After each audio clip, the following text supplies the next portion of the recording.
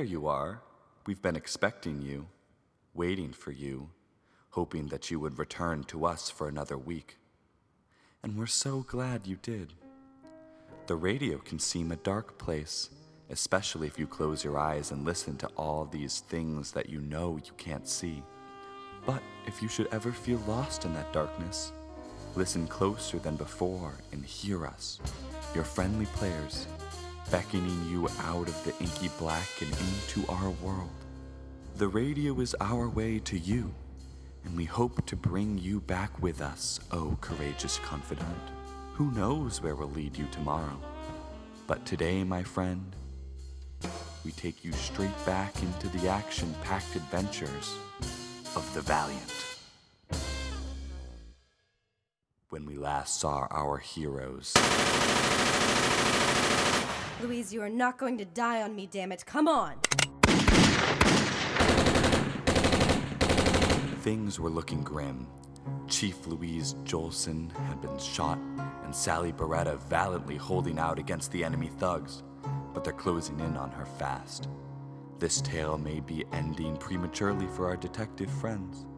But before we see how things wrap up for Sally Beretta, let's jump to a different part of this decrepit Islestock mansion, where Private Eye Howard Stoker is snooping around. This place is a hazard. It's practically falling apart before my very eyes. Nothing here but rotting wood, dust, and old furniture. I mean, look at all these old books. Probably haven't been moved in centuries. Wait a minute. This one looks like it has. Yes, the rest have been covered in dust, but this one looks rather clean. I wonder what would happen if... A secret passage! And wowza, it's filled with documents! They all look like delivery routes, all leading back to one place. That must be the Puppet Master's hideout. I've cracked it. I will put those documents back, Inspector. Who's there? I can see your revolver pointing at me in the moonlight, but your face is wrapped in shadow. Thanks for spelling that out for me. I'm afraid you've put your snout where it doesn't belong, Inspector Stoker. It seems I'll have to put you down. That voice. I'm sure I've heard it before. Inspector, are you even listening to me? Yes, quality dog puns, kid. You're on your way. I don't think you're taking your own death very seriously. Oh, really? Yes, really. Well, maybe I don't think you're gonna do me in. Why would you say that to the man pointing a gun at your head? Because in an old house like this, I'm more likely to die by falling through the floor. By stomping on the already flimsy floorboards, Inspector Stoker brings the entire floor down, taking him and his assailant with him. They plummet down to the first floor, which collapses as well. And finally they land in the house's basement, where we find... Howard! I'm okay, Sally. Don't you worry. Just thought I'd drop in. Great, give me your gun. Excuse me? They're retreating, my gun's out. Well, howdy do to you too. Here, take mine. You're a real pal. Grab Louise, we need to get out of here. Golly, she's bleeding a lot. We need to leave now. Cripe, since when are there 3 of them? A man tried to kill me upstairs. I recognize his voice, but I can't place it. He must be the smallest of the 3. The other 2 are the apes from the doctor's office. Try to bring him down before we lose them. Great shot. Not good enough, the little one is still moving. Should we pursue him? No, we need to get Chief Jolson to a doctor. Damn it all. Don't worry, Sally. If a criminal is seriously wounded this time of night, I have a pretty good idea where he'll go for help. Good point. Let's get her to the car. So Sally blasts down the highway as Howard tends to Chief Jolson, trying his best to keep her awake. Finally, they arrive at the hospital. After checking in Chief Jolson, they decide to pay a visit to an old friend. It is egregiously rude to kick in one's door. No time for pleasantries, Dr. Pims. Have you seen any other patients tonight, Doc? Please put that firearm away, Inspector. That is wholly unnecessary. I'll ask the questions around here. I didn't ask you a question. Don't you get smart with me. Doctor, please, this is important. We believe we injured somebody this evening connected with the Wells crime ring, and moreover responsible for shooting Chief Jolson. I don't usually do this, but I've seen another patient tonight. What sort of injury? Gash on the left side, possibly from a projectile, loss of blood but no serious damage. Damn it all, I know I'm a better shot than that. It was a fluke, Sally. Did you get a name? I didn't ask for one. Why the hell not? I was persuaded. By whom? Who do you think? Ah, Mr. Tweed, Mr. Scott, come in. Hell, she's got her gorillas with her. Please, Inspector. Mr. Scott doesn't like it when you call him that. It hurts my feelings. I know, Mr. Scott. Gentlemen, I suggest you surrender yourselves before I'm forced to draw my weapon. Let me tell you, boys, you won't like that at all. Please, lower your guns. There's no need for another altercation tonight. Like hell I will. You two are under arrest. I'm taking you in. Keep your voice down. It'll be pretty difficult to report into the chief if she's with us. What do you mean? Our boys just checked Chief Jolson out of the ER a little earlier. What did you do with Louise? Please keep your voice down. She's fine. For now. But Inspector Stoker will have to hand over those documents he found in the Alestock Manor if you would like your chief back in one piece. You had better give her back or I swear I will. I asked you to keep your voice down. You shot Sally! Yes, I did. Very astute of you. Why? For an inspector, you are rather clueless. Doctor, the gunshot has alerted security. Yes, Mr. Tweed, I'm coming. You sons of I should probably put him down, too. I'd like to see you try. She shot me. Get the doctor out of here. Go! I never liked that quack. I think she's working with those apes. Yes, I got that impression too. Good shot, Sally. You saved my hide. What else is new? Come on, let's get you. I'm fine. You've been shot. It only grazed me, and we're in a hospital. I think I'll make it. You have to go get the chief. But Go on, I can take care of myself. I know. Walk it off, huh? Follow them!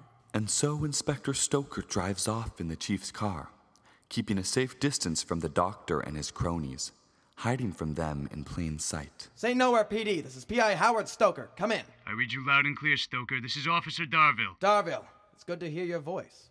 Listen good, Darville. I'm gonna need some reinforcements. Loud and clear. What's your location? I'm pulling down the 104, tailing those goons who ran into that at the doctor's office. Good work. They got away when I went to pick them up. I'll send some boys in blue your way. You're a doll, Darville. I think we have them now. The cars careen through the satin Saint Nowhere night until they reach the docks. Inspector Stoker watches the doctor and his entourage enter an old, abandoned warehouse on the water. Weapon drawn, he follows them in. That's about 7 guys. Too many for me to take by myself. I'll hide behind these boxes for a while and wait for backup to arrive. Let's see what these lowlives have to say. Unhand me, you gorilla. Please don't call us that. Boys, I've been shot. Hand me something to stop the bleeding. We don't got none of that. Well, then something to clean the wound. Don't have that either. Gentlemen, my patience is running thin. I have aided you in your efforts more than I can say, using the hospital as a drop-off and pick-up point not only for the contraband you've been smuggling in and out of the city, but also for stitching up your own men. That help didn't come cheap. It wouldn't have come at all if it weren't for me. I have a duty as a doctor. I suppose then threatening to hand over your patient list to the police isn't covered by the Hippocratic Oath. Boys, we can discuss this later. Now please give me something to ease the pain.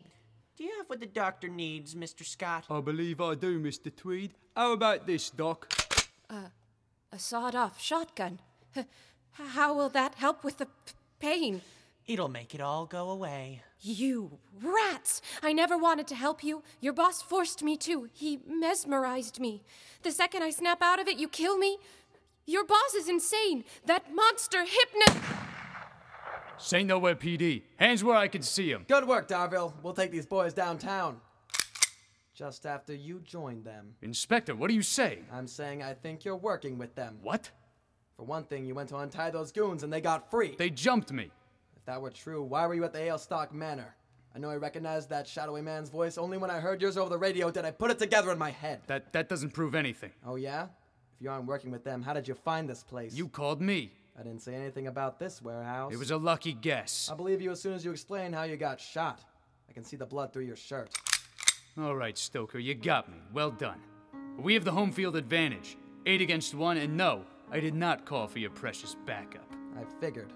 And now, boys, we have a very special guest with us. The Valiant himself. And what makes you think I'm the Valiant? I was at the bar last week. I hear how you talk about him around the office. You know way too much to be on the outside. And now we've got you.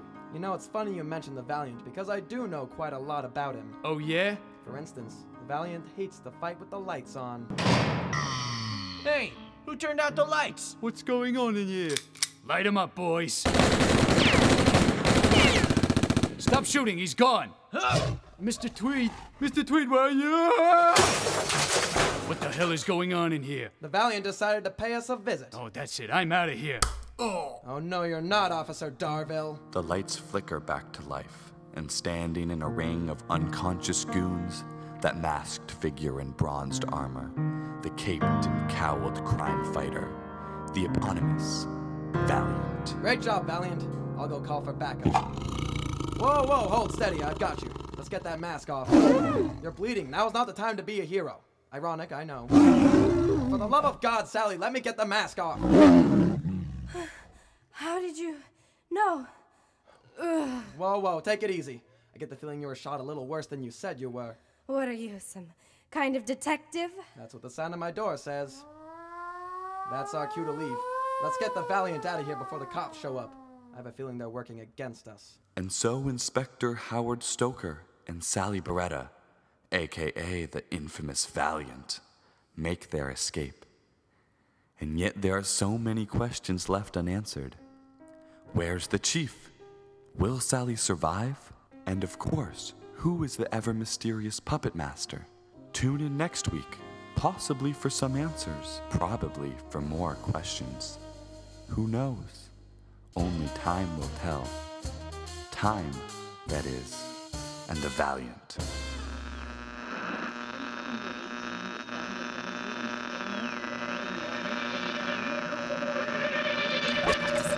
Well, hello! Welcome back to Old World Symphony here on WAQR with me, Samuel H. Carruthers.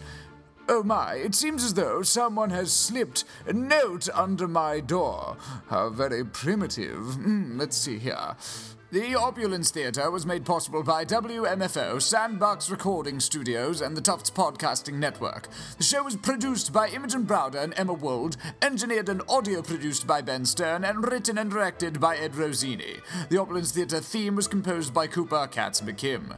The Opulence players were performed by Tyler Beardsley, Paxton Crystal, Christina Moore, Grace Oberhofer, Kira Patterson, and Ed Rosini, with Kenny Weitzman as the voice of the Shroud. If you want to learn more about the Opulence Theatre or Wavejacked, go to www.wavejacked.wix.com/TUTV. Well, that all just sounds rather dreadful.